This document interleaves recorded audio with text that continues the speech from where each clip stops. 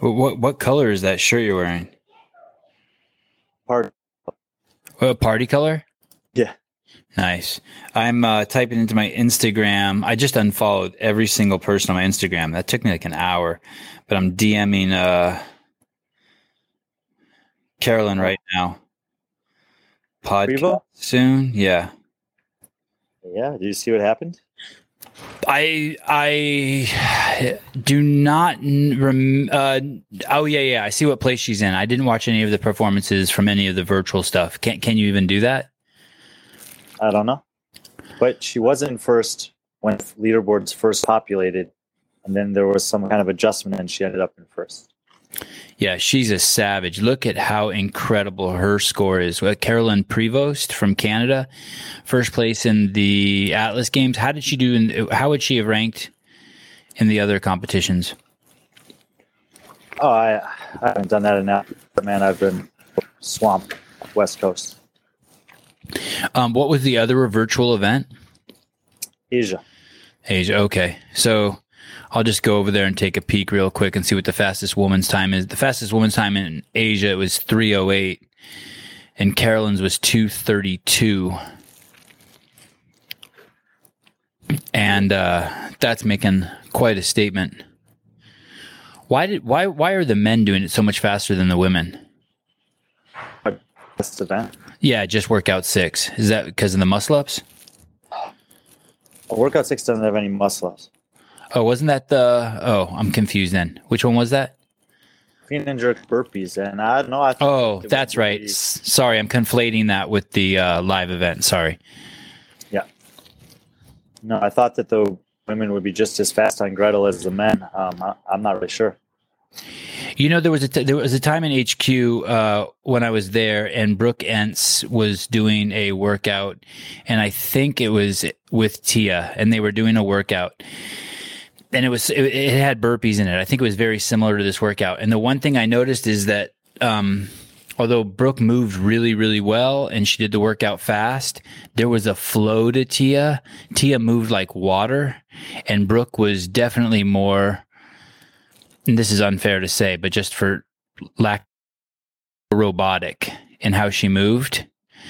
And so it's kind of like when someone drives, you know, there's people who flow, and then there's other people like, okay, I'm driving straight, and they have both hands on the wheel like a weirdo. And then they're like, okay, I'm going to make a turn, and they put their blinker on, and they get all like, they do everything in steps. You know what I mean? It's kind of like you'll see men hold babies like that sometimes. Like, dude, just flow. It's just a baby. Just roll with it. And when I see Carolyn Prevost work out, she flows. She flows. I can't wait to watch that workout because she probably just rolls over the bar like water. Yeah, she's a phenomenal mover, and I hope we get to see it because it'd probably be a fun one to watch her do. So you're at the West Coast Classic, and it just finished. You want to talk about the men? Boy, Cole Sager looked big, by the way. He looked yoked. I had a chance to talk to both Cole and Noah after the event. Both guys seemed pretty happy with their performance, happy to get back in a live competition floor. I think, especially Noah said he was like kind of just nervous and taking off the competition jitters early in the weekend. But by the end, he was getting back in the flow. So they're excited with how they did and looking forward to the games. But for Cole, man, this is his first time ever winning CrossFit competition. He never sanctional, wins the semifinal. Obviously, he's never won the game. So this is like his biggest win ever. Was he nervous? And why did he take 20th? Oh, I guess it's because it was that close, right? I mean, I'm looking at all the numbers. The difference between 20th and first is only 16 seconds. Yeah, and he was the only athlete that didn't have to race that event. All he had to do was finish the event. So he could kind of just be calm, be cool, be collected, make sure he finished, doesn't miss any lifts, wins the competition, goes to the games. Like he didn't have any. Everyone else had still in a race for him. He didn't. Okay, he knew that going into it. Yeah, he'd already done the work. Even to take first, or he knew he just needed to do that just to make it to the CrossFit Games? He was pretty far ahead. I think he'd already won first. It was interesting watching the video and watching the way Noah Olson acted after that event. It gave me this sort of Rich Froning esque feel. Like Like he belonged. He congratulated all the people. He had a smile. It was almost like everyone was working out in his gym. He had a really good air about him. Did you feel that from him being on the floor with him? Yeah, I think he just was getting more and more comfortable over the course of the weekend. I mean, look, man, I think this is his 8th CrossFit Games in a row. He's very consistent. 4 straight top 6 finishes at the games coming into this year. He's very open about it. His goal has been to stand on top of the podium. He knows he's never had a better chance than this year. He just wanted to make it this weekend. He did so really without too much stress. He's established and he knows it. And there were a lot of young guys here who did really well and guys trying to break through. And he was celebrating them and recognizing that they are at different stages in their career that he's been at before. Yeah, he looked great. He looked like a veteran. He looked like the most mature guy out there. Tell me about Will Morad. I remember covering him many years ago. I watched him, and when I covered him many years ago, he looked like I think he was a soccer player, and he looked like a soccer player competing at the CrossFit regionals, and he did very well, but he looked like a soccer player. He looked like you. And this year when I looked at him, I almost don't even recognize him. He's got his hair shorter. He's definitely put on a few pounds of muscle. What's his deal? How long has it been since he's competed at this level, and how excited was he? Did you get to talk to him? I didn't talk to him, but I did talk to Street Warner, who trained with him, and the rumors were true. He was not 100% coming into this weekend. He's been having some back issues, even some nerve stuff in the back. Had to have some kind of like weird spinal fusion, something in like right before the quarterfinals, like not 100%. And that's kind of the story of his career. I really think if this guy were like in optimal condition, not injured in any way, that he's potentially like a top 5 guy at the games. He could be that good. The year that he made the top 10, we get to really half because he pulled his string. Like he's got this little. He looked great this weekend. He won event 6 today, the first event of the day, and because so many other people did, it's like kind of a specialty event, a grip and handstand push-up event, bumped down some other guys. Going into the final, he was in a similar position to Cole where he just needed to finish and he was going to make it. He got 18th on the last workout, but he still was like clearly in 4th place. So I'm really happy that he's made it to the games. It's one of those guys where I almost hope that he like backs off his training instead of ramped up his training, because for him, he doesn't need to really get any fitter. He just needs to get more healthy. Yeah, I thought when he first showed up on the scene, he was next Miko Salo, the guy who comes from soccer, has the super engine, and uses that. How old is Will? 32. Yeah, so he's getting up there. Is he doing this? I wonder if he's doing this to prove something to himself. No, man, I think he loves it. I mean, and even though he's got these little injuries, he's in a good training environment with Tia and Brooke and Alex Smith and Street Horner, and not all of them made the games, but they're going to still train hard and fight. And I'm excited for him. I'm happy he made the games. He seemed really happy. I mean, I think he knew like it was a risk. The back, he didn't know if he'd make it through the weekend, but he did. He was phenomenal. I think the games field is better for him. Why am I a little bit emotional about Dallin Pepper and Spencer Panchik not making it? I mean, look, what am I feeling here? No, your feeling is justified. If weekend had gone just a little bit different, not just for Dallin and Spencer, but also for Cedric Lapointe, all 3 of those guys could have made the games, and all 3 of those guys would also do just fine at the games. But 5 games veterans took the 5 spots, and sometimes it's just not your time yet. And so for all those guys, I think they had lessons to learn this weekend. They should all be contenders when the last chance qualifier comes around. And, I wouldn't be surprised if one of them gets one of those 2 spots eventually. But I think those guys have a lot of positives to take away from this weekend. The world now knows Dallin Pepper, who he is, that he's legit, that he can compete with the veterans of the sport. That handstand push-up workout was going to be a challenge for him, and he couldn't overcome it this time. But he's going to be back.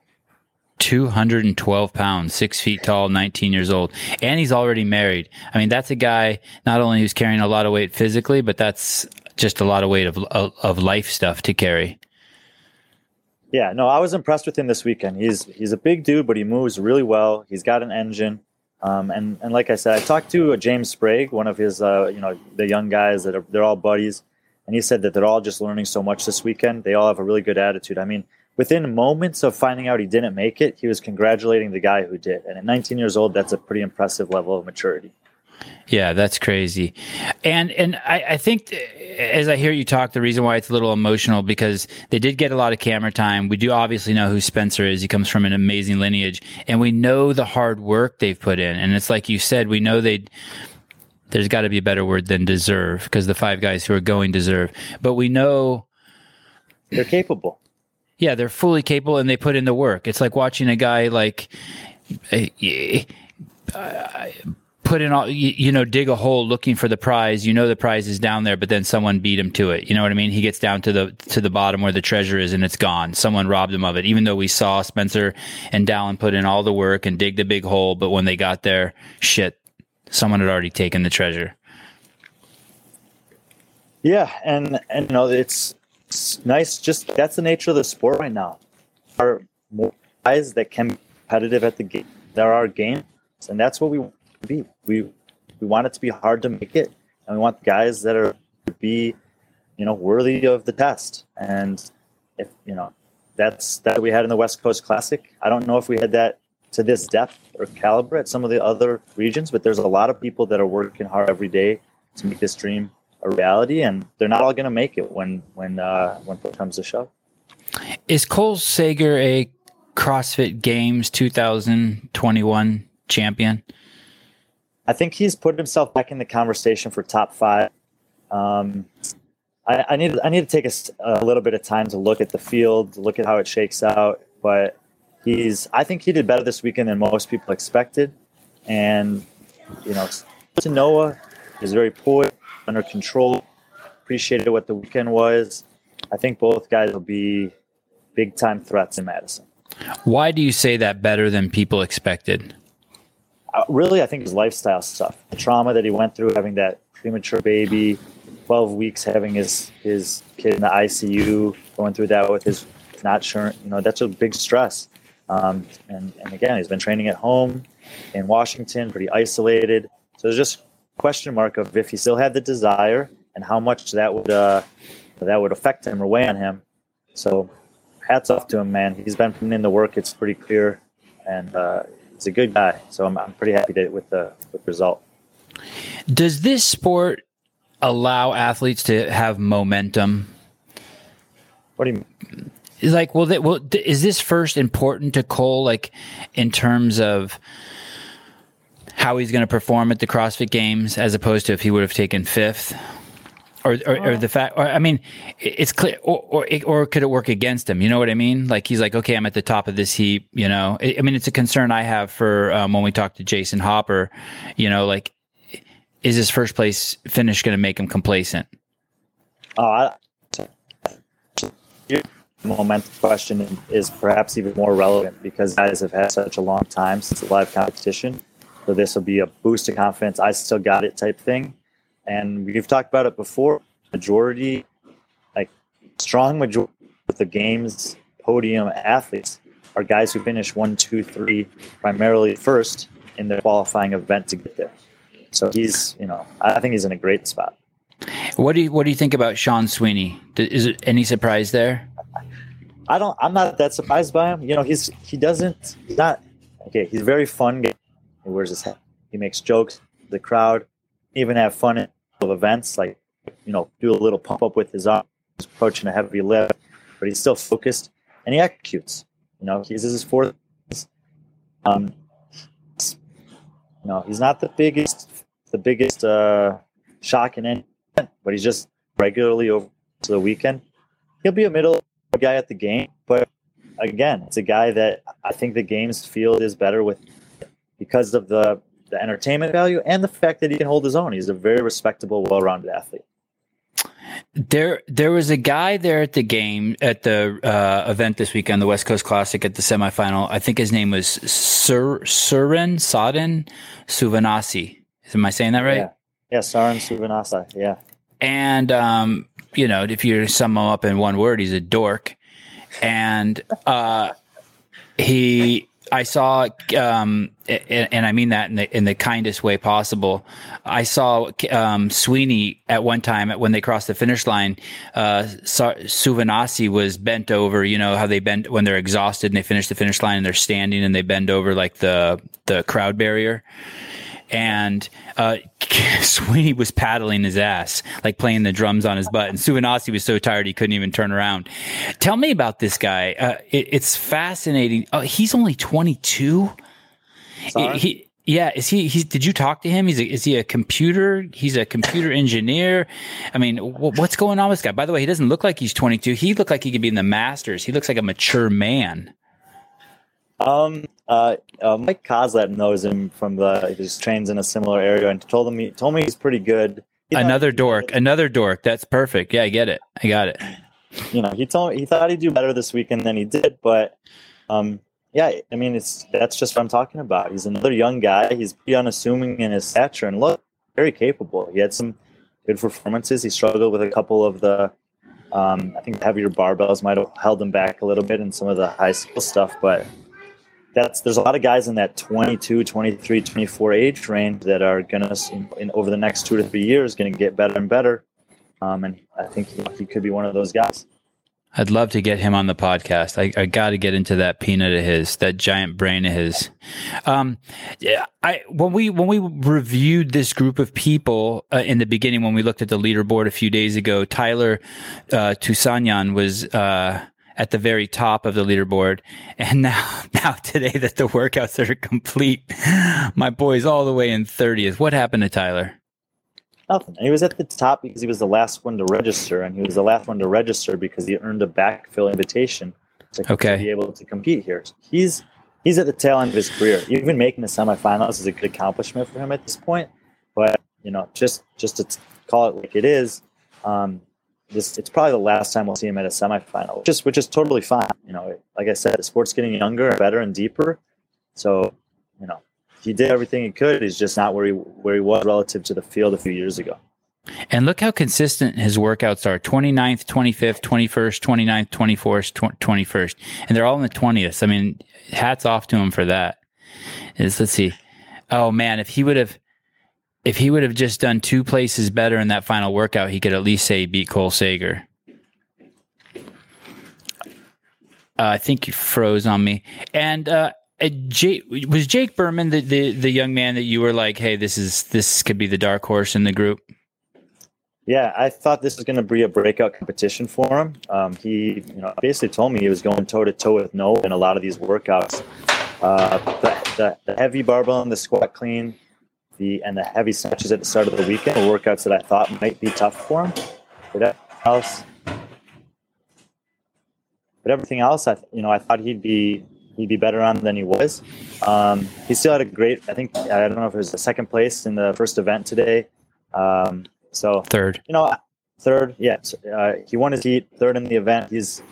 I still think he's got a ton of potential. He's in a great training environment. I think he's still on the ascendancy. Maybe he just needs another year. He was the last one off the Echo bike in that workout, which is a little bit of a concern for me. When I did the Echo bike against Matt, I was a similar size. Like the power significantly different. So stuff he can definitely work on. I don't think this is a total loss of a week for him, but yeah, he wasn't as good as I thought he would be. And he's only 25. Just so you guys know, Brian just finished at the West Coast Classic, being on the floor there and covering for the news outlets that he works for. And I was out running the mile with my kid. And so I start harassing him. Are we going to do a podcast? And he has no idea what I'm going to ask him. This is basically like Trivial Pursuit for Brian. And we don't talk ahead of the podcast. And I just have the list of people in front of me. So I just bomb him with questions. So what you're seeing is sort of a remarkable encyclopedia that is Brian Friend, at Brian Friend CrossFit. Please follow him and get him past the 13 followers mark. So Cole Sager, Noah Olson, Sean Sweeney, Will Morad, Brandon Luckett. Brandon Luckett looked very emotional when they called his 5th place. Yeah, because he had a pretty nasty elbow injury in the first workout of the weekend on the heavy snatch. He said that his elbow never felt comfortable in the workout the rest of the weekend. he was almost overwhelmed. He said the only feeling I could feel at the end was gratitude that I was able to make it through this weekend and make it back to the CrossFit Games despite that injury. So similarly to Will, he needs his priority in the next 5-6 weeks needs to be on getting as healthy as possible. He's an extremely good, capable athlete, and if he's healthy, obviously games will be a lot more enjoyable for him. When you say he hurt his elbow, are there medical staff on the premises at the West Coast Classic? And do they look at his elbow? How does that work? And does he have to get signed off once he shows that he has the injury, or is it all up to him, the athlete? No, there's definitely a conversation. He knew immediately. He bailed on the barbell, grabbed his elbow. He didn't attempt any more snatches. They took him off the floor, evaluated him. Sure, he talked to him and his coach and the medical staff. He was cleared to continue to participate. It's definitely a risk, but sometimes in sports you have to take that risk. And obviously he was healthy enough to see the weekend through. And I think it was a really good fight back from that. I think it's a big testament to him, his confidence and ability to be able to overcome a challenge like that and qualify. Like you said, it was a good field. The guys behind him are pretty good and really wanted that spot, but he was able to do enough to. In the second to last event, the push-pull 2.0, is that the event with the sled with the wheels? Yeah, the torque. Okay, so I have two questions for you. One, we'll stick with Brandon Luckett. No, sorry. We'll get to that event in a second. What was regional final number 17, 2017? Because in that event, he beat Cole Sager, and we're talking about Brandon Luckett. And I have to imagine that at least also would be something that he can kind of get his head wrapped around and have some momentum, be like, oh shit, if I can beat this guy in one event, he's human. This was the last event 7. No, it's called Regional Final 17. It was event 5, so it was the last one on Saturday. Okay. Yep. Yeah.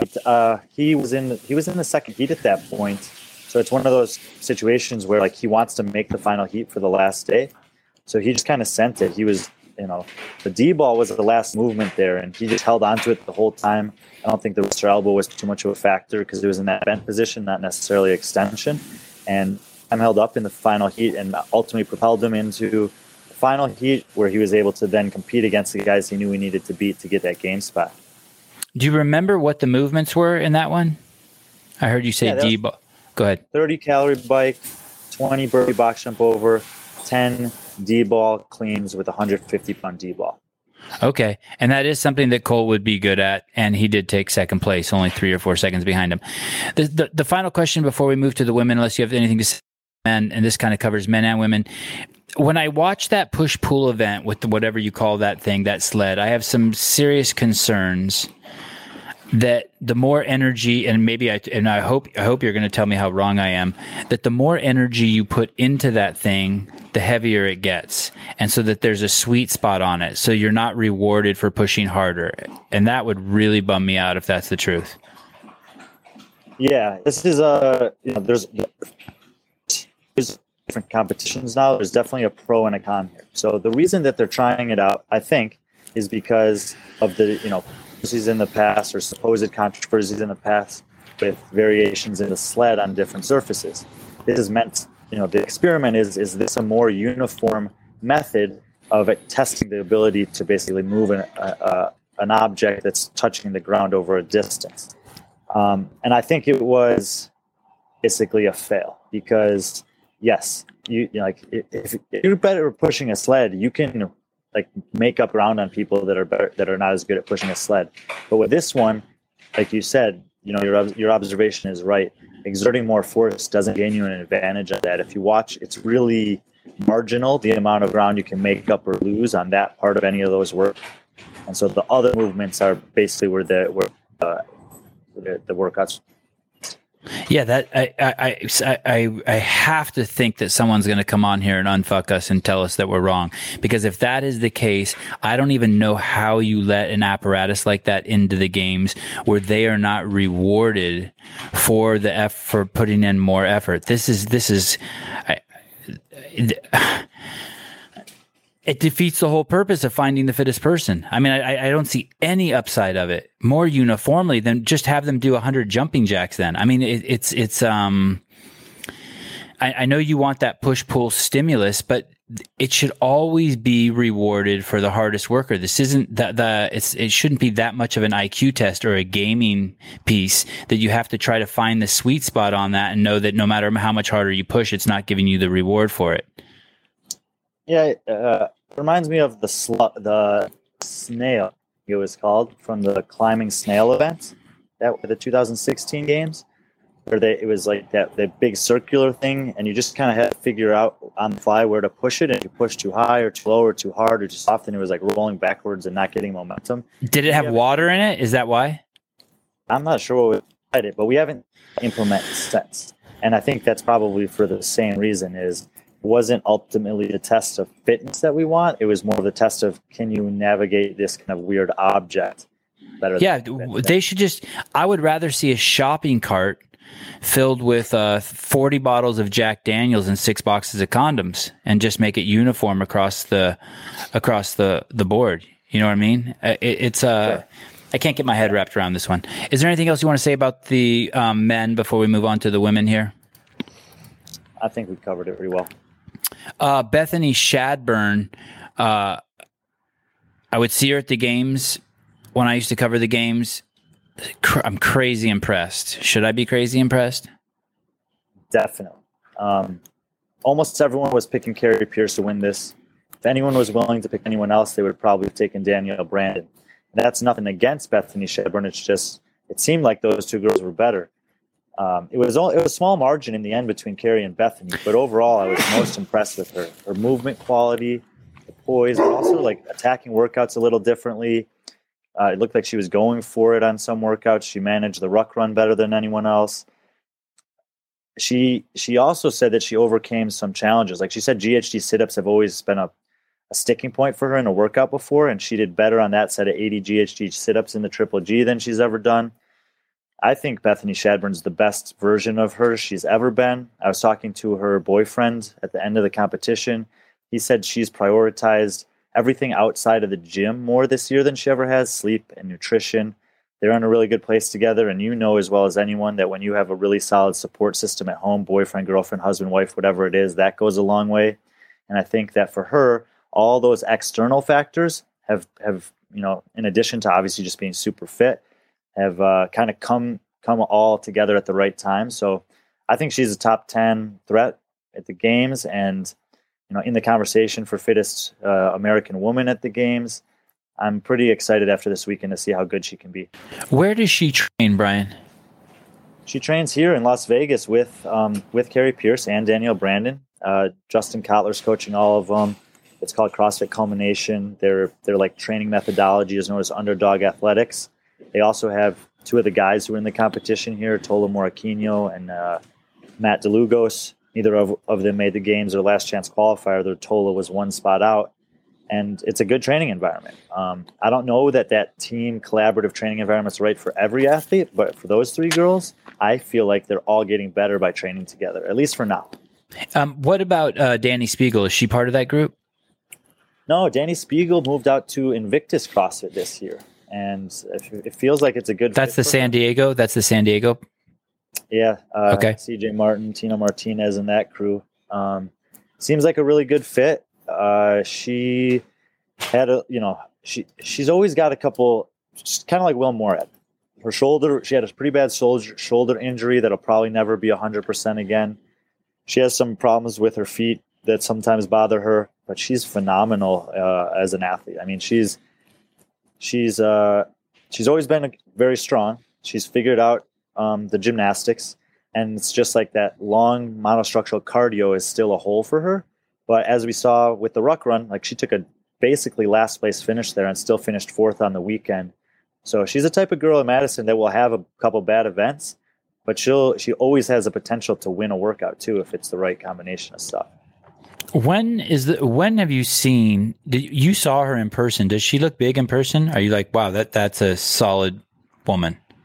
Yeah. She's relative to the other girls on the field, like her legs are just big and strong, but she, like I said, she was pretty good on the strict deficit handstand push-ups. She's phenomenal at handstand walking. She was able to do the muscle ups just as well as the other girls. So for a girl of her size, she is very good at the body weight stuff. It says she's listed here at 168 pounds. You can't really tell because she's so shredded when you watch her on TV. But will she be the biggest girl in the field, the heaviest girl in the field at the CrossFit Games in the individual competition?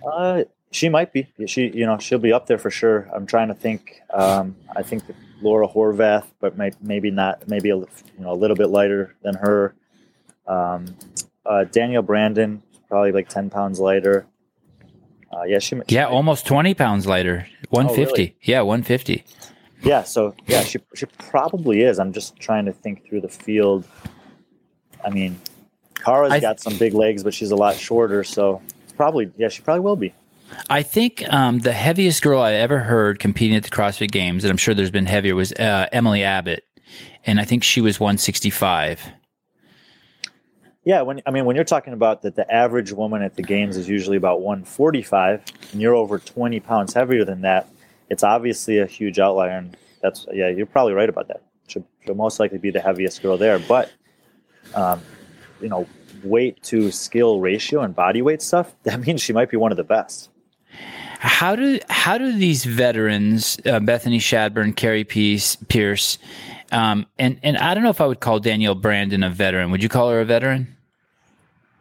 She's made the game. This is her third time making the games, but 2 years ago, she actually finished 11th after the cut, so she didn't get to do the last half of the competition because. Okay, so she's been as an individual. It's not as a team. So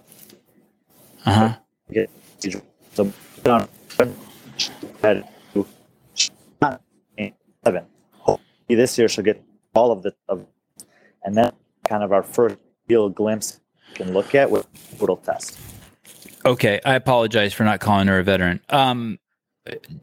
What's the mood like with these three? On camera, they appear to all be close, but we obviously know that to win the games, you have to be a fierce competitor, and there has to be a component of selfishness. Did you anything that showed that there's tension between these three? No, I don't think so. It's a kind of a unique situation. When they were on the competition floor, I mean, there were a couple of events where one of them or two of them were going at it, and they clearly wanted to beat the other girl. But as soon as the competition was over, they were happy for each other. If it comes down to it at the games and it's like for a podium spot or a little bit more money's on the line, we'll see. But at least for this weekend, their goal was to sweep the podium, and they did that. And I kind of felt like they were doing it together. So they were competing, but they were also supporting each other. When you see their ages, you have Bethany Shadburn at 27, Carrie Pierce at 32, and Danielle Brandon age 25. Did you notice any recovery issues? And then the second part to the question is that age going to play a role at the games where there might be 13 or 14 events? I don't think so. I think that they can all handle the volume of the games. And then let's go down to fifth place. You got a visitor to your room? Take 5, everyone. Listen, just chill. Brian's doing his thing. Without Brian, there's no show, and he's apparently talking to someone right now. I think they're ordering room service. What did you order? Did you order a hamburger? Yeah, hamburger and a beer. It's been a long weekend. Reagan Huckabee, 34 years old. How many times has she been to the games? She looked amazing, like physically amazing. Yeah. Tell me about her. Fourth time as an individual to the game. She's also been part of Invictus's team 2 years ago. And it's one of these situations, like so many people in the sport now, this is all they're focusing on. She's got a lot of other distractions. She's got 2 young kids at home. And you know how big of a responsibility and how much time that can take. But she's making it work. You are exactly right. She looked just as good in person as it sounds like she looked from your perspective. It wasn't easy for her. She got the last spot. She needed to perform on the last workout really well. And honestly, if Alexis Raptis had hit the last barbell, she would have made it instead of Reagan. But that's one of those situations where, in a race like that, always pays off. She hit the bar. The 23-year-old would-be games rookie did not, and so she's going. So yeah, I see Alexis Raptis. She's probably had a birthday since this. They got her at 22 here. So what you're saying to me is she approached that last bar, she went for it, and she failed the lift. How many seconds do you think she lost? So she's one of the training think tank crew. I talked to Max Alhaj about it. He said 30 seconds. But he also said that in the long run for her career, he actually thinks that was better for her. He's we all know that all the greats have had their setbacks at one point or another, and this is one of those moments where she was still in good spirits. This was a good weekend for her. It's always going to be a little bittersweet because she could have made it, but she'll learn from that. She was incredible on the push-pull event. As far as I saw, she was the only girl to do all 4 sets of the strict deficit handstand push-ups unbroken, and that gave her, the points she needed to have that opportunity in the last event. And sometimes that's the margins in this sport. One lift, one risk, and you miss it, and you're out. So Brian just said that Alexis Raptis, who took 6th place, who will be going to the last chance qualifier, did amazing in the push-pull event. That was the second to last event, and he's not joking. She got 9:22. And to give you an idea of how dominant of the performance that is, Bethany Shadburn got 9:40, Carrie Pierce got 10:10, Daniel Brandon got 10:29, Danny Spiegel got 11:27. Why didn't Danny Spiegel do better at that? I think she did great. That was the workout with over 40 strict deficit handstand push-ups. Okay. 90 toes to bar. We've already talked about she's the heaviest girl on the field. So to take, was it 5th place or 6th place in that workout at that weight is actually maybe the most impressive performance of the group. And I don't want to beat a dead horse, but maybe she could have done even better if she was rewarded. She should have been rewarded when doing the pushing and pulling for her size that she had to deal with while doing toes to bar and deficit handstand push-ups. And so that could have been a great workout. But we'll still wait for people. That is a valid point. We've talked about it before with guys like Fikowski. Remember in that workout in 2016, they did all that monostructural work. They got to the sled pull. It was the rope chipper on Sunday. And he was able to pull that sled better than anyone else and win the workout. Dallin Pepper told me the same thing. I need to make up some time on the torque tank. But you couldn't make up any time on the torque tank. Yeah, that's so... A simpleton like me can't see that and figure that out and be right. Someone's going to have to come in the comments in YouTube and explain to us that we're wrong, that machine actually, there is a way to make it seem fair. The veteran and big name, maybe the most followers in the bunch on Instagram, is Lauren Fisher, taking 13th place. How was she after? Was she emotional? Was she happy that at least she just showed up? What's the deal here? I think that she had a pretty... I'm not sure how serious it was, but every event her elbow was wrapped tighter and tighter, more and more bandaging on it. So she might have just been injured. She seemed to be in great spirits after the competition. She was there taking pictures with people from Training Think Tank, who she's been training with. She still actually has a good relationship with the people at Invictus. I wasn't sure if that was ended on a bad note or not. So there were a lot of people that here this weekend that are friends of hers and old training partners, because both Invictus teams qualified 1st and 2nd. Danny Spiegel and Reagan Huckabee have ties with Invictus. So she was celebrating with all the people that she knows and has known and has been training with. She's been training with Noah a little bit. So she was in good spirits. I think she had maybe a little bit of an injury, knew she wasn't going to be able to qualify with that, but still gave it everything she had, was happy to be competing, and she definitely wasn't in a bad mood at the end of the weekend. Was her amazing boyfriend there? Rasmus Anderson was here. He had a really impressive beard, and he was just walking around, hanging out. Such a cool dude. A cool dude. I've enjoyed every interaction with him. I see this name on here. Maybe a lot of people don't know. Took 9th place. I think maybe her name's Allison Scuds. I know her because I used to see her years ago at the ranch and other places testing games workouts for the Dave Castro. Are you? And I think she's been on the demo team before, but I never pictured her for some reason doing this well. Are you surprised? 9th place. I mean, she's amazing. Don't get me wrong. No, she's very good at the things she's very good at. But this week, what she showed me, especially in that last workout, it was really close. So you can tell me what place she finished in it. 8th. she was able to move a heavy barbell, that heavy barbell for the squat cleans, better than I've ever seen her do before. And she did really well on the workout this morning also, which I thought she'd do well on that one with the body weight stuff.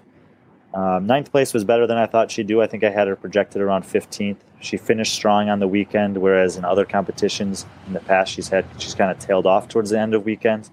So I'm kind of curious now. I mean, I didn't really think she ever had a chance to make the games, but if she's getting stronger and better with a heavy barbell, maybe she can do it in a year or two.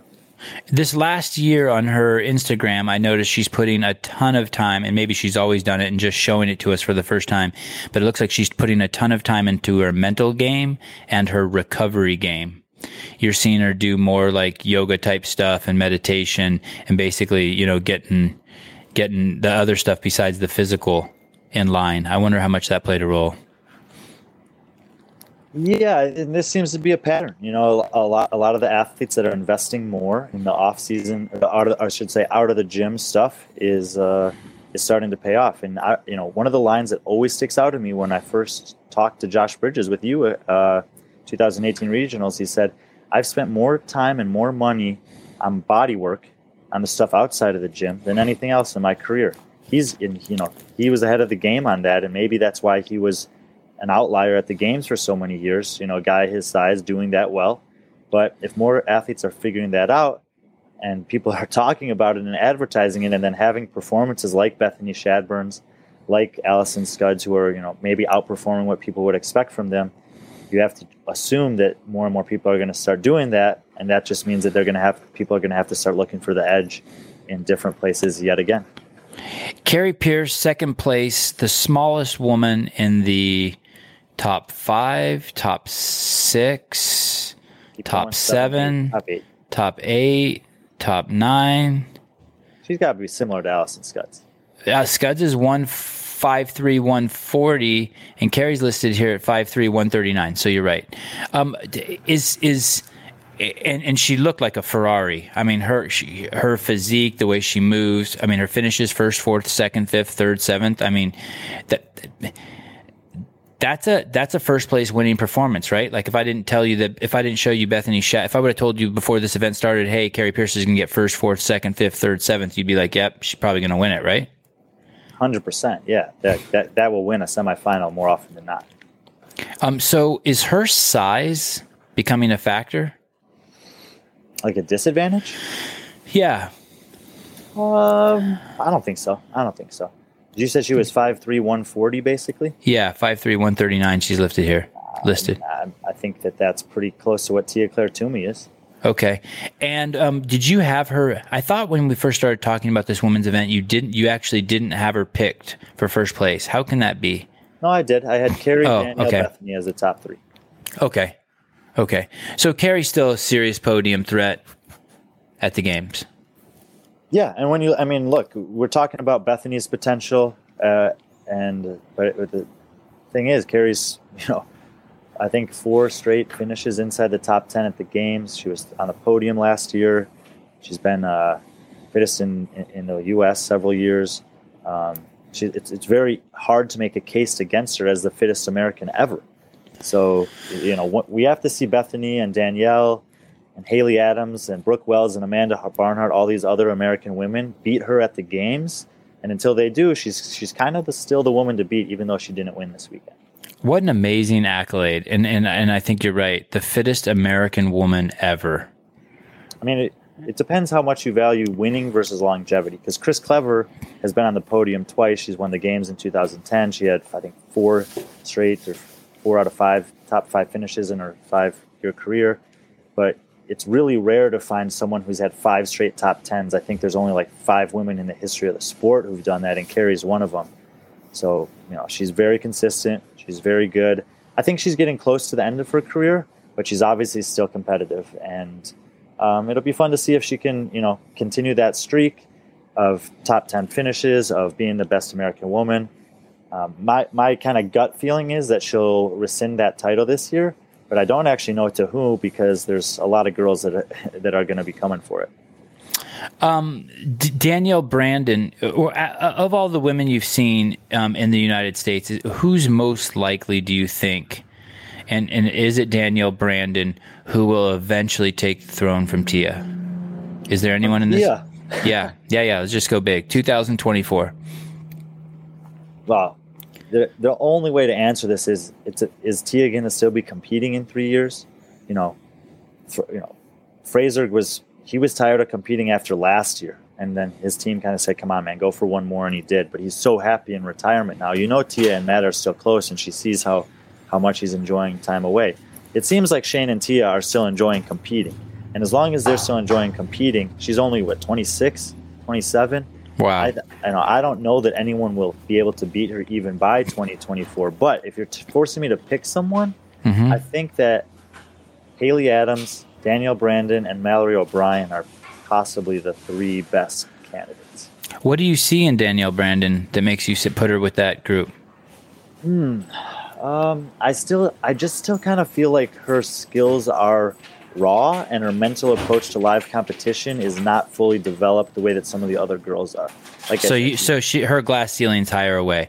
It's not only how good she is now, but you're like, wow, there's a lot of areas you can improve. Holy cow, you're going to be amazing. Yeah, we've mentioned how significant the mental aspect of high-level competition can be in this sport.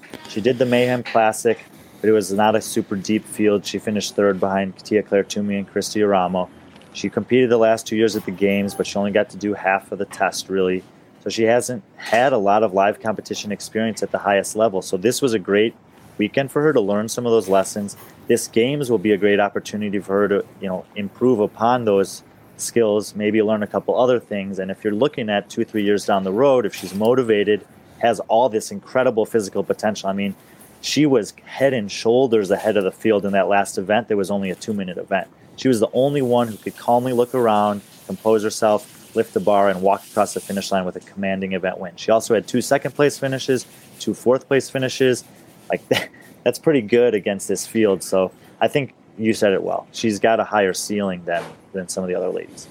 What an incredible sport to follow. I'm just to see Bethany Shadburn, Carrie Pierce, Danielle Brandon, Danny Spiegel, Reagan Huckabee all lined up.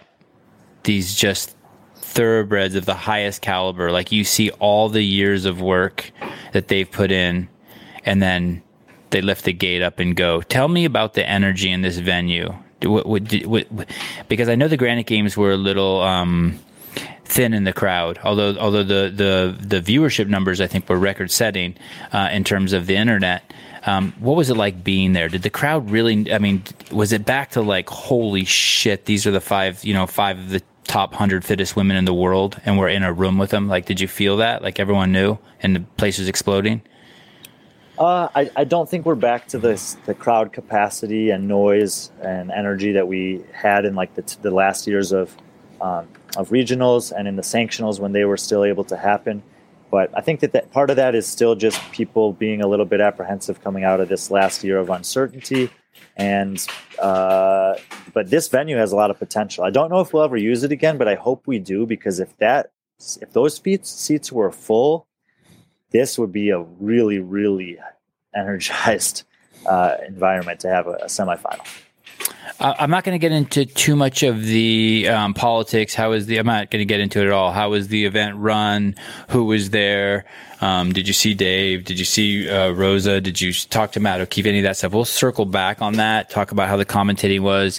I can chime in about what it looked like from watching from home.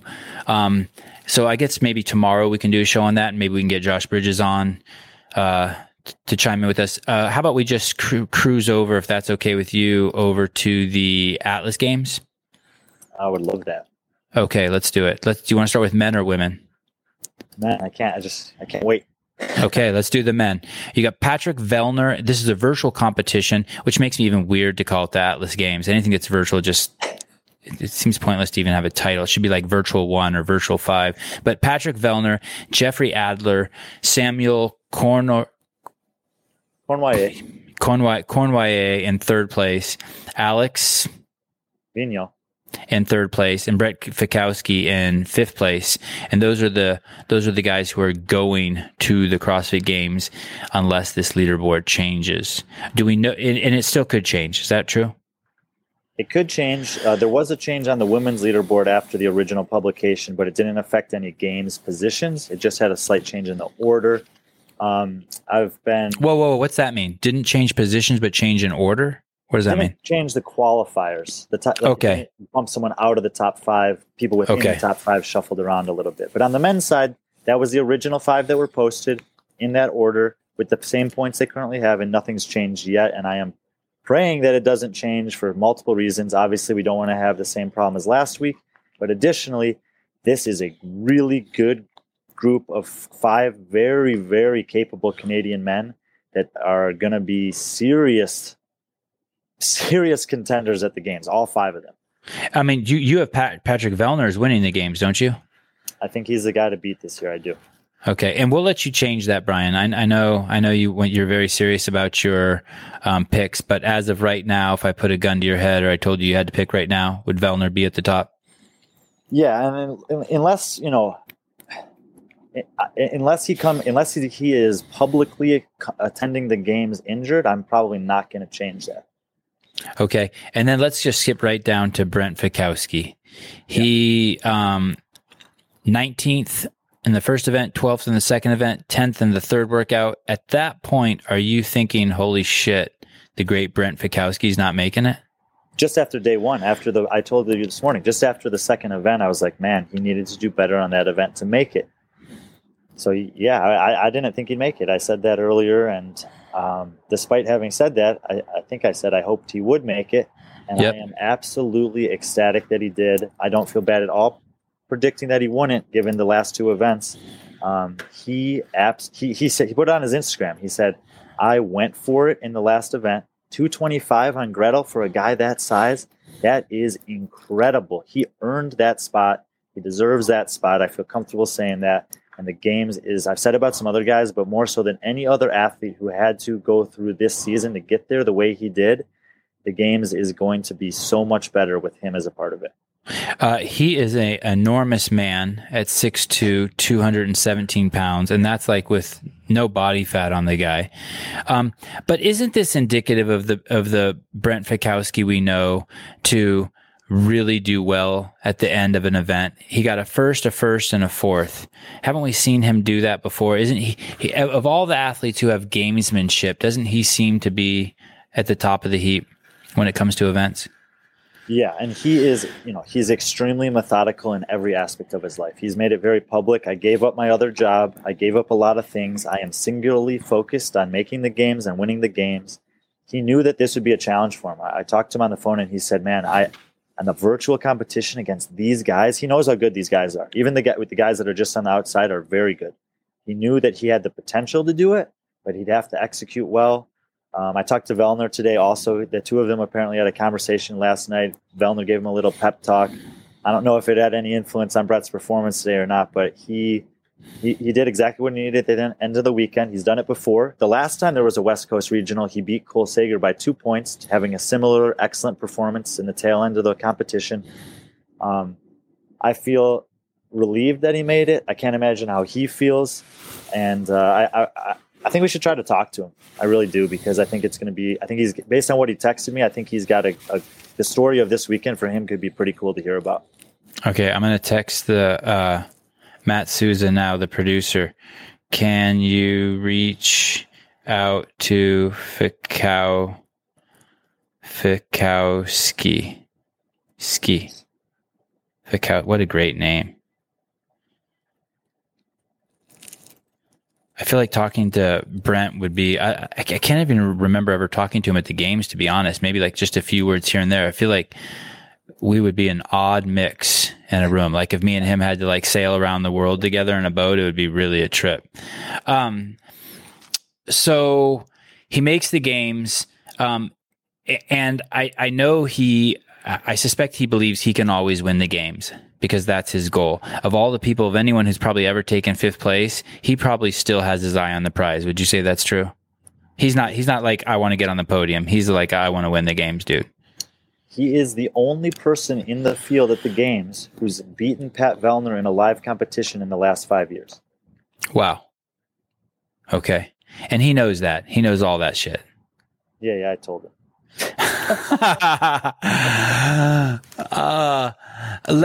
Tell me how great Patrick Vellner is. You were saying some stuff to me the other day that was kind of blowing my brain.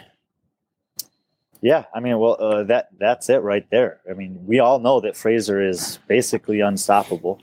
He hasn't lost a live competition since the 2015 games, and outside of Fraser, Vellner has beaten every other competitor in every other live competition other than, I should say, the caveat is the 2019 CrossFit Games. I don't want to talk about that and why I don't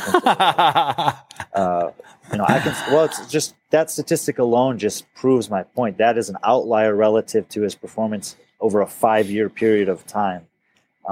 Pat's got it all. What you're saying is the not necessarily the programming, but the structure of the games didn't bring. Although you would agree it crowned the fittest, it didn't sift out the best guys altogether like you would expect. Like the first used a cauldron that has big holes and then a little smaller holes, and you're saying that it wasn't done properly, and that's why Patrick didn't go up, but he should have gone up. The total tests, the total 12 tests that they did to make up the CrossFit Games were a good, well-programmed, balanced test. Not all the athletes got to take the test. The scoring wasn't the same on every event. And there's, those things prevented the leaderboard from representing the totality of this is the first, second, third, fourth, 8th, 12th, 10th, 15th fittest guy. He still got the fittest because Fraser was the fittest and he did win. But I think if, there were 40 athletes in the field that year, they'd all been able to do all 12 tests. Vellner would have been on the podium. Okay. And you're not making excuses for Patrick, but in the end, what you're saying is that he's always been, as long as Matt's been there, Patrick Vellner has clearly always been the second best dude. Yeah, that's what the numbers say. You sound like a news reporter at CNN. No, they don't do numbers. Sorry, they don't do numbers. You would have said that's what my heart feels like. Jeffrey Adler, was he was in the games last year, correct? Yeah, he's fifth. Made the top 5. I think he snuck into the 5th spot, just edging out Chandler Smith, Yonakoski, BKG, and Pat Vellner. So the only 2 people, and when I say the games, I'm talking about what happened at the ranch. Right. So the only 2 people going back to the games this year are Noah and Jeffrey Adler. Oh, no. Was Medeiros. Cole there? Medeiros. Okay, so that's good. That's the 5. The other one retired, and the other one had an illness. Right. Okay. I'm digging it. The other one was Sam Quant, and the one that retired was Matthew. Mateo something. Yeah, Mateo Fraser. And then tell me about the, Samuel. I can't say his last name, Samuel. Do I know him? Yeah, Samuel Cormier. I don't know if you'll know him or not. I think he was 10th last year at the games in the first stage. He's been training with Rich this past month or so. He's been following Rich's programming for longer than that. He's very strong, very good at gymnastics. He's developing his engine. I think that if, once we get closer to the games and have a chance to evaluate the games field, that he's one of those guys that you could call a dark horse to potentially make some big moves at the games. Last year, he was 12th overall in the world. Okay. In 2019, he was 9th. And in 2018, he was 168. So in his 2018 to 19 season, he made an enormous jump. That was in the Open. Oh, was that in the Open? I think so. I'm just looking at overall. I'm just looking at whatever they have here in the stats overall rank worldwide. Oh, you're right. He's only been to the game. I apologize. You're right. Although those are still impressive. He's only been to the games in 2019. Was he 10th? 35th. Wait. He was there last year. He was? The game site isn't up to date on it. Oh, I love it. I'm telling you, Brian will big dick anyone, even if it's on accident. He doesn't even mean to big dick the game's website, and he's big dicking it. Will he be at that training camp that Jason Hopper is hoping / will happen at Rich's Empire, at the Mayhem Empire prior to the games, the weeks before the games? I think that he'll be there training from now until the games because it doesn't make any sense to go back to Canada. Okay. I mean, I guess I was going to say, unless you have a wife and kids No, but unless you're going to be forced to quarantine in a hotel that you can't choose a location of for 2 weeks. Okay. And I remember Alex popping up onto the scene. I want to say it was in Albany one year. Alex Vigneault. Yeah, and he was, I think, supposed to win it, and something happened. I want to say maybe he got injured. So this was in 2000. It was either, well, he was, I think he placed in the top 10 of the games in 2016. Okay. And then the next 2 years, he had a couple of setbacks. Remember, he was sick in 2018 with like that stomach thing. You went and talked to him. He was like throwing up in the garbage. Oh, that's right. Together. That's the guy. Yeah. That was at the regional. He was barfing. Yeah. He was wrecked. And some of the other people were like coming around him. And yeah. That was tragic. Yeah. So, and then he's a police officer. He had a kid within the past 12 or 15 months. He's been training at home. And like he often posts little videos where he's training and his like kid and wife are there in the garage watching him train. And, I wasn't sure if he would have. I think I projected him to be in the last chance qualifier position, but I knew that he would have a potential if he's healthy. If he's healthy, he's competitive. I mean, he's got a big, well-rounded capacity. I would say of the 5 guys who made it from Canada, I'll probably end up ranking him the lowest at the games. But this is one of those semifinals where all 5 guys could be in the top half of the games field. Wow. Is there anyone in this list? I see Paul Tremblay, been around forever, great Tell guy. Me who the guys 6 through 9 are, because those I guys see Pete all Shaw. go to LCQ. Oh, they will go to the last chance qualifier, 6 through 9. Yeah. Okay, is that normal? Usually you get 3 spots. They had, if you go all the way to the bottom, there's a guy who withdrew, and then there's a guy from a different country other than Canada that has a name that you probably can't say. And so there's 2 guys. There's 2 guys with some flags I don't recognize. One is, I lost it. Well, these guys are basically what I call displaced athletes who could not travel to their semifinal. Okay. So they were able to compete. They were like placed in a virtual semifinal, and that was like closer to where they lived, and they were able to compete in that. But because of that, it opened up an extra last chance qualifier spot. Okay, yeah, because there's 31 guys here. There's a guy named Tafadzawa Mushandu from Zimbabwe. Uh-huh. Dude, I said that perfect. What are you laughing at? And Richard Wolbolt from South Africa. So 2 African guys. Yeah. Okay, and he's working. The South African guy's doing his programming. Looks like CrossFit Invictus Back Bay. No need. They're lucky we talked about them. Back up to 6 through 9, like you asked. Tyler Christoffel, Cole Grieshaber, Alexander Caron, Phil Toon. God, I love that name, Phil Toon. And number 10, Logan Collins. So Logan Collins won't advance to the last chance qualifier. This is but the guys who did. So Alexander Caron, I actually got 4 of the 5 in the exact position correct. In this one, I had Vellner, Adler, Cornway, Caron, Fikowski. It ended up being Vigneault, Fikowski. Okay. Caron had a big penalty on workout number 2. I haven't done the calculations, but that might have single-handedly kept him out. So he's a guy, like some of the guys from West Coast Classic, that will have a good chance in the online qualifier, because he's had some really, if you pull up his games profile and see his open finishes, and they won't have the quarterfinal finish on there. But he's very good in the online competition, and he's just very good in general. So he's he's probably one of my top picks to make the last chance qualifier to advance from it. And the other guy that I really like there is Cole Grayshaber. He's actually really good friends with Dallin Pepper, and he's just about the same size as him. I think he's a little older, maybe 20 or 21, but he's probably, I bet his games profile says he's 6'1", 210, and he's a beast too. Yeah, 6 foot, 206. You said, I want to go back to Caron. This, when you see his numbers, it's just crazy. This guy took 6th in the Worldwide Open in 2018. I mean, at that moment, he's basically the 6th fittest man in the world. And it's I know you don't like that, probably a lot of people don't, but I put a lot of weight on the Open. I think the Open's amazing. Well, and the Open is in general, it's a pretty good predictor for the rest of the season. Like, there's some guys that are outliers that'll have a great Open and then disappear. But a lot of the guys, when you look at top 10 at the games and you look back, they did very well in the Open too. And he's been hitting the Open now for 7 years. Okay, so and to kind of prove your point a little bit more here, about Carone and his, what did he get the penalty for? Failure to extend his arms and the shoulder to overhead. He actually posted a couple screenshots of it on his Instagram. It's a gray area. It's a tough standard. It's one of those standards that I think it would be a better test in live competition, because it's hard to know if you're going to get the no reps or not. And you feel like you're locked out. When you go to these live competitions, the judges at the briefings will say, if you have a movement limitation, let us know, and we'll work with you to figure out what's going to be okay and what's not. In the online setting, you can't really do that. So he thinks he was moving as well as he can move in that workout.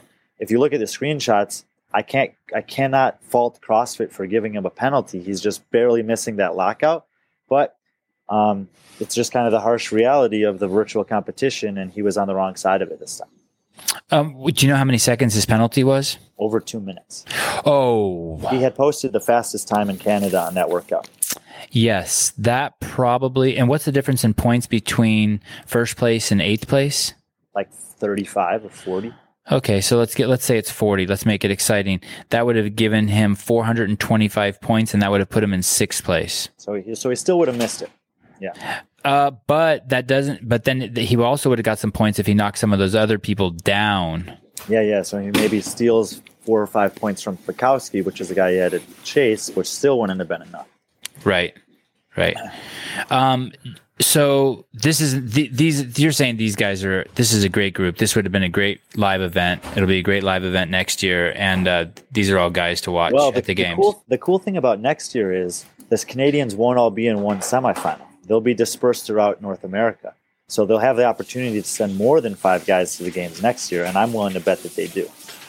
Oh, say that again? I wasn't listening. Sorry, I switched to the women. Say that one more time. This year, because of the COVID restrictions in Canada, right, all of the Canadians had to compete there. Now, we know there was one kind of guy who snuck under the radar, but next year, the Canadians will be dispersed through the 4 North American semifinals, so they'll have an opportunity for more than 5 of them to make the games, and I think more than 5 Canadian men will make the games next year. So theoretically, if they're spread out over 4 regionals and there's 5 at each one, it could be 20 Canadian men. I mean, theoretically. Let's go to the women. I'm so excited. Carolyn Prevost made the games. So she was, I think, in 3rd, and then there was a slight scoring adjustment, bumped her into 1st, so she's the champion of the Atlas Games. Wow. Okay. Actually, let me pull it up. You can ask a question while I'm doing that if you want. Yeah. She was in 2nd, 3 points behind Bailey Rail. We need to talk about, by the way. Okay, let's talk about it. And Mackenzie Riley was in 3rd. They shuffled something around, and then Prevo's in 1st. I think Mackenzie Riley's in a tiebreaker, and Rail's in 3rd. So they were still the top 3, just in an order. Okay, let's talk about Bailey Rail. Bailey Rail is a very significant athlete for us to talk about. Can you do me a favor? And I don't know if you know how to do this. I want to look at her quarterfinal results from this year. No idea how to do that, but I can look at everything else. This is important. I can put it while you're doing it. It says semifinal on the top left in one of those scroll down menus. Change that to individual quarterfinal. So go to workouts and go to. I can do it. But I'll talk about it while I'm looking it up. Please. So Bailey Rail was a backfill athlete, meaning she did not finish inside the top 120 at the quarterfinals. So the only way that she was able to be even in this semifinal was because some number of athletes declined their invite for whatever reason. She was 123rd, and that 123rd placement missed the cutoff by 3 spots. Now, this is what I want to see. And it's exactly what I thought. These were her placements in the online quarterfinal. She was 22nd, 37th, 222nd, 105th, 908th. What was she 908th in? She was 908th in the 4-rep max front squat. This is an athlete who, because of a 5-test competition with one test that was very specific in a big field, she did 207 pounds for 4 reps. That's pretty good. But there's so many girls that excel at that one thing that it basically kept her out of the 120, when clearly from a capacity standpoint, she's well inside the top 120. You're also describing Carolyn Prevost 3 years ago. Sure. She had everything to go to the games except the strength. Yeah. So in this situation, there was some backfill, so she gets an opportunity to get in. She gets an opportunity to get in, and she basically wins. I mean, she was 3 points, 2 points, 1 point away. 1 point. 1 point. Yes. So if you're looking at the season as a filtering process, and you need to go from open and get a group of people to the quarterfinals, and quarterfinals and get the people from the semifinals, and semifinals and get them to the games. And this girl wasn't good enough to make the semifinals, but then she got a backfill and got in, and she basically won her semifinal. To me, there's a problem with the programming. There's something off. Oh, see what I'm saying? Why? I see what you're saying. And then getting in, she can win. I see what you're saying. A little caveat on that. Most of the other athletes, if not all of the other athletes who got backfills, didn't really come close to even a qualification spot. She's kind of an exception to the rule, but I think that if you're looking at the totality of the season, you need to look at her as a case study and ask yourself, is the 4-rep max front squat type workout appropriately placed there if there's only 5 tests? Because you know how. So you were saying talk to me about the 4-rep front squat. You were going to say something about it being an outlier when I so rudely interrupted you and stopped the recording. Yeah, and I just want to be clear. Like, I'm not saying definitively that was a bad placement for that test. I'm saying Bailey Rayo's performance on that workout, and then also her performance on the semifinal. I think if you're just trying to look back on the season and say, it's a new format. Did we get it right? Her example is going to force a question of, should a test like that be placed in a competition that's only 5 tests? Let me play devil's advocate. Sure. What would be another move? Give me another movement. Sorry for the loaded question. Give me another movement that would fall in that category that might need questioning. So I think that it's critical to test strength. But Bill Groner and Chase Ingram often talk about this, which is also usually a 5-test workout. So they're not fans of the 1-rep max test as part of the open. They prefer to see strength tested in a format where you have to earn a heavy barbell. So if you look at a workout that has rounds of toes to bar and double increasing squat cleans, and say in this, where there's a sample size, that's a test strength. You can compare this to the eagle. Just like a 4 front squat is a bit of an outlier of a test, so is a ruck run. She got last place basically on a ruck run, and she was able to make up for it by doing well on all the other tests. That's because the size of the field was smaller, so she's penalized less. Also, the scoring system is different. In the quarterfinal, 908th scores is 908 points. That's a ton of points. It's more than double all of the rest of the points that she accumulated combined. In this case for Danny, it's almost no that workout, but it's not as severe of a penalty relative to the rest of the field because the scoring system is different and the number of competitors she's going against is different. I know we haven't tested everyone, but you did say this was the only person who made it in the last chance qualifier who did this well. And I know it's a small sample, but do you think it's good? Isn't that the reason why?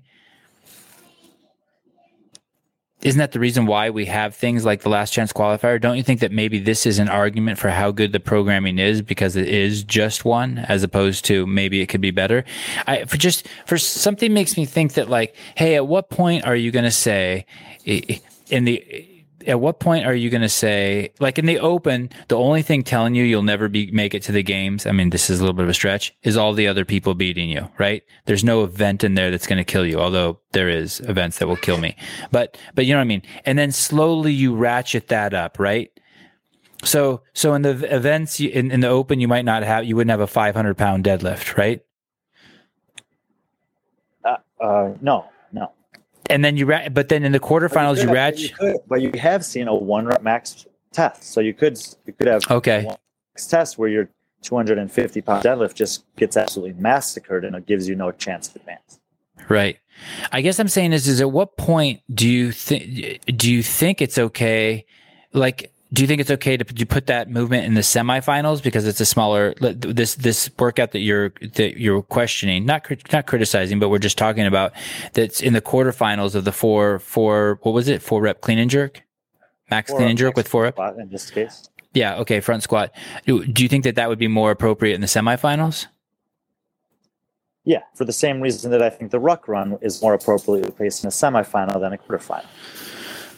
Okay, I guess I could see that. And the main thing I want to say is I'm not saying that it was definitely a bad test or a bad place to put the test. My hope is that the people who are evaluating the season as a whole will recognize, wait, what happened with Baker here, and is that something we need to consider when we're looking at the season next year? Right. I like it. Are you glad she made it? I'm glad she made it. She's I actually don't know a ton about her. I think she's also in the Mayhem programming. She might even be down there training with those people and doing that kind of camp and competing against Samuel Cornway. Tyler Christopher was there that weekend, who got sixth for the Atlas Games for the men. Can you please use the vernacular Mayhem Empire? Mayhem Empire. Just hyphenate that, Mayhem Empire. Go on. And what makes you think she's down there? Just from your memory?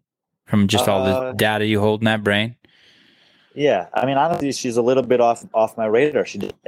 I don't have any record of her doing any sanctional as a team last year or as a individual in any of those. So she's a person that I'm intending to learn about over the next weeks. Hey, that outfit you're wearing right now, wouldn't that be amazing if that was really a turtleneck and your chest was hairless, but that was just the way it was, like, you know what I mean? Like that was just a design, but like you could pull that off and like you would just be a hairless dude. So like right now you look like people, it's just their face and the beard on the outside, pull it down and beard. Yeah, that would be amazing. But that's not a turtleneck, right? That's a low cut shirt with like a bush hanging out of the top. Yeah. All right. Who gave you that tank top? You're not good. Oh, I love it. Buttery Bros. I should have known. God, that is an atrocious color. That was the worst part about working with Reebok. They made shit like that. Sorry, Heber. Sorry, Mars. But that is disgusting. But good job repping the two hardest working guys in the biz. They were here this weekend. I got to catch up with them a little bit. They're, they are working very, very hard. They're having a pool party right now that I'm skipped to do this with you. Oh, thank you. Oh, yeah. I heard about it. I'm sure Heber's just getting so drunk there right now. He's not. Heber does not drink. But he will be swimming nude, skinny dipping. I heard. I mean, the party is called the Shirts Are Dumb After Party. So. Oh, I like it. Do you want to talk about any of these other people? Sydney Mikhailshin? Nice job. That was a last-minute save. I almost said Mikhailson, and Emily Rolfe, Mackenzie Riley, and anything nice you want to say about Carolyn Prevost, please say, because I would love to court her and get her on the show. I'll let you. We've already talked about Carolyn. Look, Mackenzie Riley is another one of these moms. She had a kid recently. She came back to compete. I'm not. I need to talk to her. I know her and her husband a little bit, and I don't know if she thought she could do this or not. But she was right up there at the top after all 3 days. I think this is a tremendous win for her, and I'm going to reach out to them. But Emily Rolfe was doing these workouts with Pat Vellner. They've trained together in the past a couple of times. She's a games caliber athlete without a doubt. And Sydney Mikhailshin is, I featured her in a Young preview piece a few months ago as someone to keep an eye on this season. She had a tough last day. What were her places on events 5 and 6? Do you see them there? Those are is that the 5 was first place, and were there 7 events? Oh no, 5 and 6. Sorry, 13th and 5th. Okay, so it wasn't as bad as I thought. But she dropped down a little bit on the last day. She was in the top 3, but she hung on to a spot, and I think she's worthy to be at the games.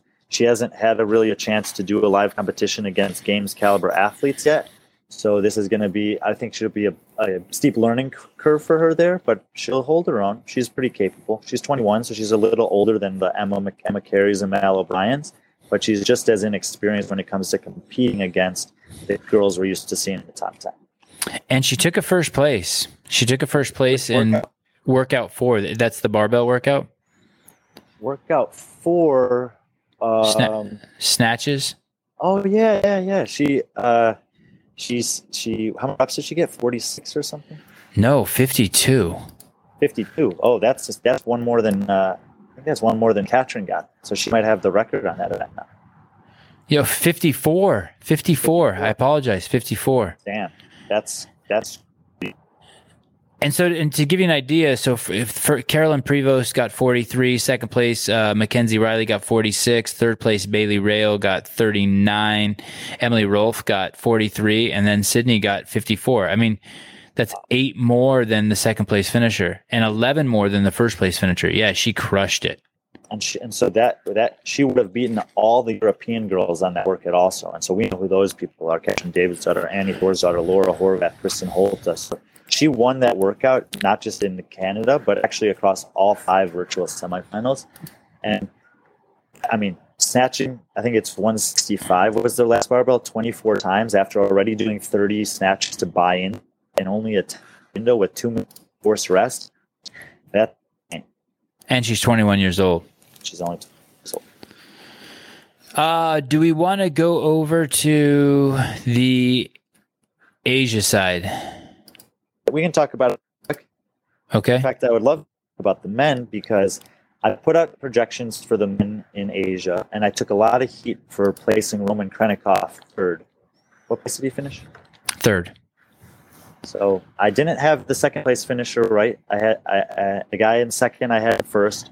The guy in first, I had in fourth. But Roman is, I will stand by. He's going to always do a little better in a live competition than virtual. I think he did phenomenal. But, those other 2 guys have been better than him at virtual competitions recently. That guy, Stas Solidov, is a Masters athlete. So now we have 2 male Masters athletes, him and Jason Smith, who've qualified for the games. It's far more rare to see a male over 35 make the games than a female. I don't know if I don't know how good he'll do in live competition because basically we've only seen him in virtual competition. Who did the Loudon Live off season were pretty good. So I'm excited that the Russians will be able, hopefully, to come and compete. They've had kind of a bad track. Roman made it a couple times but couldn't get here. Andre Ganin qualified 1 year but failed the drug test. So hopefully these guys can come and represent their country well. And it's cool that another Masters male has made it. Will those 2 guys who qualified for Masters and the games, will they both go to the open competition to any age? I have to believe it. I mean, if you're training hard enough this good to make it and you get that chance, I can't imagine turning it down. The guys who finished in the top 5 at this CrossFit Asia Invitational, only 2 of them and only 1 event each had placements out of the top 10. Mortez Sedegat got 14th place in workout 2, and Alexander Ilin got 15th place in workout 3. Man, Alexander Ilin, he could have changed the whole game if he would have just taken like 5th place, 6th place, 7th place in that event. Yeah, so, there's just not as much depth in that region. So, even if you have a bad workout, it's not going to be a 15th, 20th, 27th place. In, West Coast, for example, there were some really good guys that had decent workouts. Like you said, it's like, they were only 10, 20 seconds away, but they finished 16th because there's a lot more depth. So right. There's some good guys at the top in Asia. There's just not 10 to 20 guys that are at that level yet. I'm trying to think. Yeah, you look down. It's really interesting how close all these guys are. I mean, they all have amazing finishes. Let's go over to the women. By the way, just getting someone switched around from first to second or third to fourth, I still give you a win for that, Brian. I'm easy. What about these women? Is this what you thought would happen? God, and they all did great too. I took a little gamble here. The girl who ended up winning is the girl I projected. Most people have the girl who finished 6th as a projected winner based on her quarterfinals results. But I just had a feeling about this Svetlana Kubishkina, and it ended up being a good feeling. So she ended up winning. And I want to just say, because I talked about it this morning, I used the word Oriental to describe people from Eastern Asia. Orient means Occident, West. I know that people can interpret it a different way. Really, Did you get any shit for that? I asked a couple people here, and all of them said you can't say that. Awesome. And that's why you can say it on the Sevon podcast. You can say whatever the fuck you want on here. Fuck you. I'm trying to not fuck you, but to you, but to everyone. Go on. Describing a location that people will understand, and so we can just say Eastern Asia. And what I'm basically saying is not Russia and all the countries that used to be part of Russia, but that other part of Asia. And so I thought Yuko Sakuyama from Japan had the best chance. Sung Young Choi actually did it. She got in, and I'm super excited. Now the is this competition was supposed to take place in South Korea, so you can only imagine how excited the South Koreans would have been if one of their women had made the game at a competition they were hosting. It would have been the first time hosting live CrossFit this caliber. Oh, sorry. I had to search something real quick when you said that. When you said her name, say her name again. Sung Young Choi. That's what I would say. Yeah, that's interesting. Because last night I watched a fight. It was one of my favorite fighters. They call him the Korean Zombie, but his name is Chan Sung Jung. And what's interesting is every time the commentators would say his name, it's a UFC fight, I feel like they're showing off. You know what I mean? Like, are there names that you say where you're like, oh, yeah, watch me just Svetlana Kubashinkinini, and you're just like, yes, try to say that shit. But then hey, there's how to say it, then you realize I'm close. Oh, just say it with confidence. It makes you sound so smart when you do that. Brian, people are always going to say something about the words you use because you're at the top of your game. So they're just like, you know what I mean? Like, but he said the word Orient. Sorry, but he's canceled. There's two Svetlanas. Yeah. That's kind of cool. That's a beautiful name, Svetlana. Have you ever seen two? This is getting to some obscure details of the cross. Have you ever seen two people with the same first name in the semifinals this year qualify in the same region? In the same region, yeah. I don't think so, and they didn't do it here either because only two girls advanced from Asia. Oh shit! Okay, well, of course, my question has no value. What that means is Bowman did not qualify either. And so the controversy and question of will he be able to get to the United States isn't relevant this year.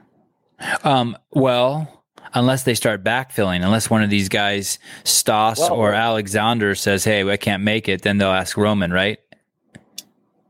Probably yes, but also he did qualify for the last chance qualifier, so he still is technically in a position to maybe earn a spot through that. Does he do the last chance qualifier knowing that he can't come to the CrossFit Games? And we don't know for sure he knows he can't come, but do you think he still does the last chance qualifier? Yeah, I think he's one of those guys that just loves to compete, and even if he can't make it, want to prove that he could have made it, that he was good enough to qualify. So I would think 100% he'll do it. Okay. I want to do one final thing. I know you want to go party with the Buttery Bros. By the way, have you ever looked up Buttery Butter? Do you know what Buttery Butter is? No. Yeah, you should Google it. It's the tub of lube for anal sex. I mean, I guess it's for man loving, and that's how it's marketed. So when they chose Buttery Bros, I was like, wow, that's cool that they came out like that. I want to go to the women's event, West Coast Classic. Okay. The fantastic event that Matt O'Keefe and Dylan put on. Do you know Dylan's last name? Malitsky, Dylan Malitsky. Look at Danny Spiegel's ruck run. Yeah. 27th place and a cap. Just ask me, because a lot of people have asked me this on Instagram too. Does this? Well, this is the harshest thing you can say. Should that just take her out of the running of going to the games right there? Like, hey, you can't swim, or whatever it is she couldn't do. But not only that, that's a little harsh. I don't think that's fair.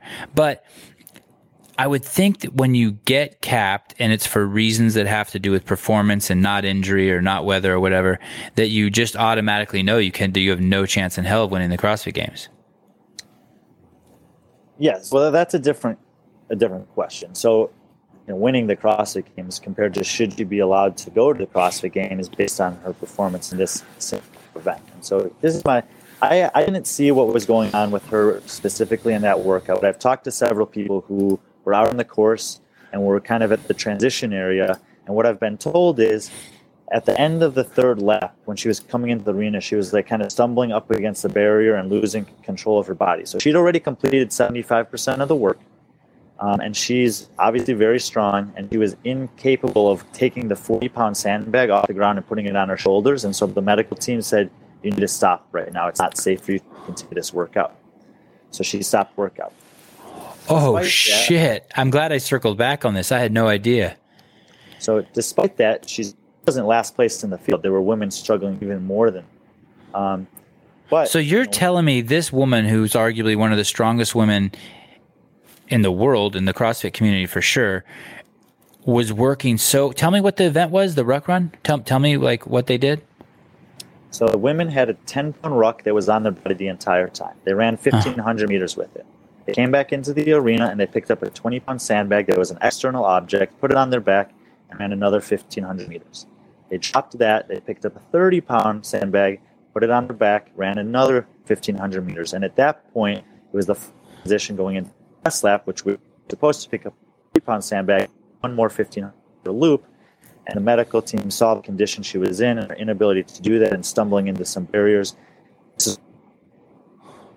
And I haven't gone back to watch to see if you can see it. And they said, you need to stop doing this workout right now for safety. So she was in bad shape at that point. They looked at her, evaluated her similarly to Brandon Luckett or this girl on a team who had a similar experience in that workout. So it was a safety thing at that point.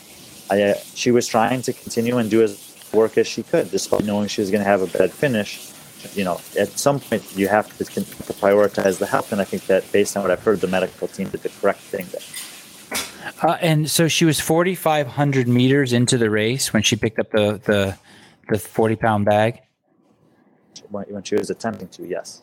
Okay, that's 2.8 miles. And was the run outside? Yeah, 8% of the run outside. You only came into the arena to drop off your bag, pick up a new bag. So when she was picking up the bag, and was there water on the course? There was. And were there misters or any other types of things? Not that I give a shit. I'm just trying to paint the picture for myself. Misters. I'm not being critical. I don't think there were any misters, no. And how hot was it outside? I would guess it was they said it was like between 90 and 90 degrees throughout the run at 7:45 in the morning. Ooh, that's brutal. And were they were running in the sun? It wasn't like they were running in the shade? A wide open parking lot. Okay. And do you know what place she was in when she came through there? Probably pretty close to where she finished, bottom 5. Okay. And okay, so okay. So I was told she was hanging tough middle of the pack until that third lap, and on the back end of the third lap, things started getting very difficult for her. So she's wearing a 10-pound weight vest, and she has to pick up a 40-pound bag. Is that correct? Yeah. Okay. So that's amazing to me. That would be so fun to talk to her about what was going through her mind. Did she show, where were you? Why didn't you see this? Let's ridicule you for a second. Shouldn't you have been? Isn't that the spot to be? It was kind of a strange event. Were you at the venue or were you at some buffet in Vegas? I was at the venue, but if you went, like, you could go out on the course, but once you went out on the course, you couldn't really move because you weren't allowed to cross the lines and get in the field of play. So I chose instead to sit in the stands and watch the broadcast and listen to it, figuring that would be my best opportunity to take in the most information. And so there must have been cameras there. They got it since it was at this transition point. Yeah, but all I could see the event had finished. One of my responsibilities at the competition when the event finishes is to get the top 3 times, and the men and immediately and send them to the publishing team for the Loud and Live. So I was with the scoring team, making sure I had the top 3 finishes, trying to get the caption to summarize the event. So I wasn't so focused on the bottom 5 finishers in the event at that point. Oh, man, you just saved yourself. I was just about to pick up my phone and text Tommy and ask him if he wants to step in for you on the Sevon podcast. That is all so valid at Brian Friend CrossFit. That is some valid shit. Okay. And by the way, no one can tell you not to cross the course. You do you. Okay, so what you're saying is that let's say that she let's say that it's fine if you get capped, you still get to go to the games. And this is one of those examples why I don't think that's a good rule. I don't think that someone who can't finish an event should be automatically DQ'd because of the weather. And that was one of the things I said actually in the beginning. This could not be, she can get her head psychologically wrapped around this, that this wasn't her fault and that she can still podium or win the games. It wasn't like she just didn't. To me, the punishment was she only earned, how many points she earned for that event? Like 6 to 12 or something? You're taking a pretty significant hit on the leaderboard relative to your competitors, and you have to then fight back from that. But look at her other event finishes. 2nd, 6th, 5th, 1st, 6th, 3rd. You're telling me you don't want to see this competitor at the games? And what's it say about her mental strength? So minus that event, her event finishes are just as good as Carrie Pierce's, who we already said could have won the competition. And a ruck run like this, there was at the Granite Games, there wasn't a ruck run. There wasn't a long event, and they only had 6 tests. So imagine you don't have the ruck run, and she has everything inside the top 6. We might be talking about the winner of the competition. Yeah, I totally agree. Yep. She, maybe move up a place or two, because Bethany Shadburn did beat her by 90 points. We might. Right. Okay, Brian, that's a pretty good, except for your shirt, I think that was near perfect. Yeah, I think I'm happy we did this tonight while this was fresh in my mind.